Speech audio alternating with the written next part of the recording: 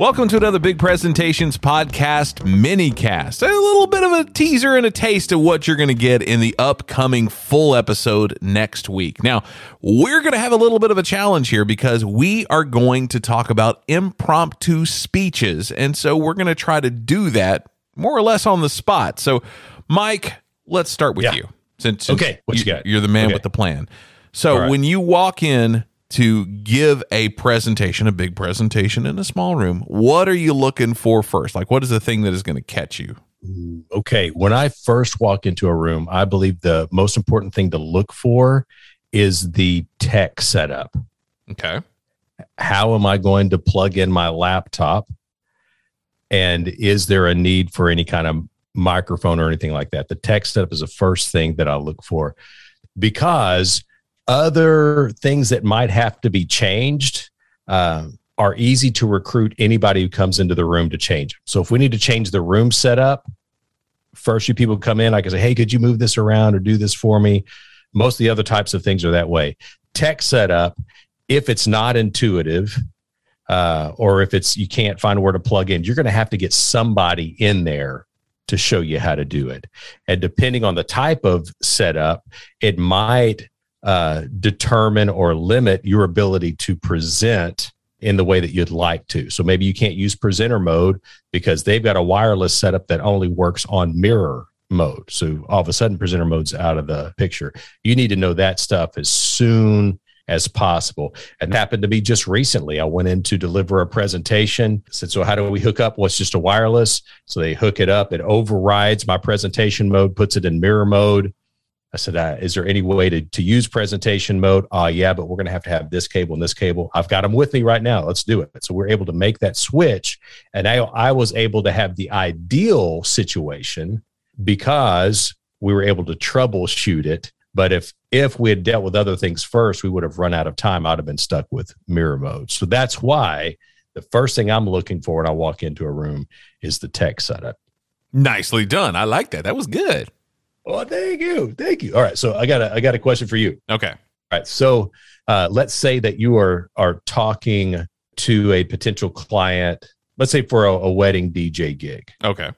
What is something that you want to make sure that you discover from them? What's something you're looking for? It's like, I need to make sure I know this. For me, the biggest thing that I want to know that I think is also interesting because clients get impressed that you ask this because it's something they're not thinking about is I want to know, what song do you absolutely not want to hear at your wedding reception? Because everyone always thinks, well, I want this song for this dance, this song for this dance. All that's great.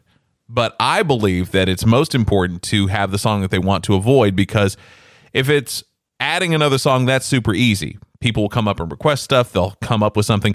But that reaction that you get from playing the song that the bride or the groom or maybe one of their family members who's really important to them hate with a passion, that's something that you can't pull back. You may be able to stop the song, but whatever emotional reaction they have to that is instant, and it's right there, and it can kill the mood. So you don't want that. So here's a great example. I asked this of a recent wedding client, and normally I don't end up with many of these at all who have something that they instantly come to mind of like, oh yeah, don't want this song. But he did.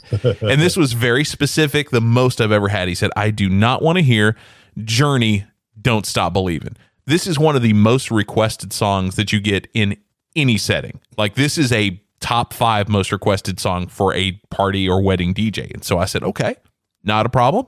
I absolutely will not play that. Consider it done. Have to know though, what's the deal with that song? He says, he goes, first off, let me tell you, my groomsmen are 100% going to ask you to play that song because they know that I hate it. But the reason why I hate that song is because when I lived in Austin, Texas, and was going to college, I lived right next door to the broiest frat bar in all of Austin, and every night they shut it down at 3 a.m. and they played Don't Stop Believin'. And you cannot keep a love for that song after hearing a ton of drunk frat guys singing that at 3 in the morning at the top of their lungs right next door. I hate that song now. So for him, that song brings up memories of being sleepy, annoyed, angry. He doesn't want to hear it because it drudges up all of that memory and baggage that's attached to that song. So I told him, not a problem. No big deal at all. So for me, that's the reason why I always want to know what song will kill your big day if you hear it at your wedding reception, so that I can avoid that. Very good. Nicely done. That's right. So as you listen to both of our impromptu speeches, you may notice that they're somewhat similar. That's because we're both following a formula, a super easy to remember formula that allows you to structure your thoughts quickly in order to answer a question. And we're going to share that formula with you in the full cast, where we talk about how to approach impromptu speeches. And man, there's things you can do to prepare for an impromptu speech. I know you think that feels impossible, but it's not. There's things you can do to prepare.